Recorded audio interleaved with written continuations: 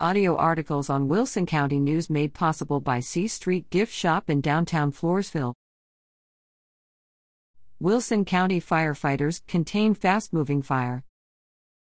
Firefighters from Wilson County District 1 Fire and Rescue and ESD 5 Fire and Rescue respond to a grass fire August 11 at a residence on CR 122 north of Floresville.